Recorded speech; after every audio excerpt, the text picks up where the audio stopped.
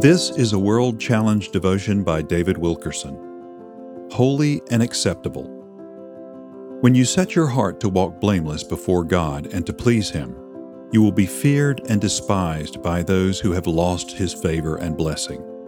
Lukewarm or compromised Christians will be absolutely disturbed and repelled by your life. We see this vividly illustrated in 1 Samuel. Now Saul was afraid of David, because the Lord was with him, but had departed from Saul. And David behaved wisely in all his ways, and the Lord was with him. Therefore, when Saul saw that he behaved wisely, he was afraid of him. 1 Samuel chapter 18, verses 12 through 15. David's blameless behavior struck fear in Saul's heart. Whenever Saul was around David, he remembered when he had enjoyed the favor of God and the high esteem of men. However, disobedience, envy, pride, and self-will had cost Saul every bit of power with God, and it had robbed him of the respect of his people. Saul had come face to face with a younger, less experienced man who exuded the power and integrity of holiness. He was pure in heart and full of the Holy Spirit, and Saul was afraid of him. Keep in mind that this was no idolatrous pagan who was afraid of David. No, Saul was a man who had known the power of the Holy Spirit.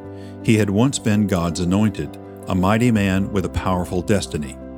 Then David appears on the scene. Here's a young man simply living a clean life, and God was pouring out favor upon him. All Israel and Judah loved David, because he went out and came in before them. 1 Samuel chapter 18, verse 16. This was humiliating for Saul. He couldn't stand having David around him. Scripture says, "Therefore Saul removed him from his presence." 1 Samuel chapter 18, verse 13. Sadly, Saul represents the compromised church of today, those Christians who have compromised and lost the anointing of God. He is a type of the believer who was once on fire for God, but who has fallen into spiritual ruin through their disobedience, pride, and lust.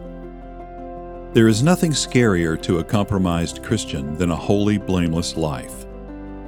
The more your life aligns with the Lord's will and His holiness, the more repelling you will become to backslidden believers. World Challenge: Transforming Lives Through the Message and Mission of Jesus Christ. Visit us online at worldchallenge.org.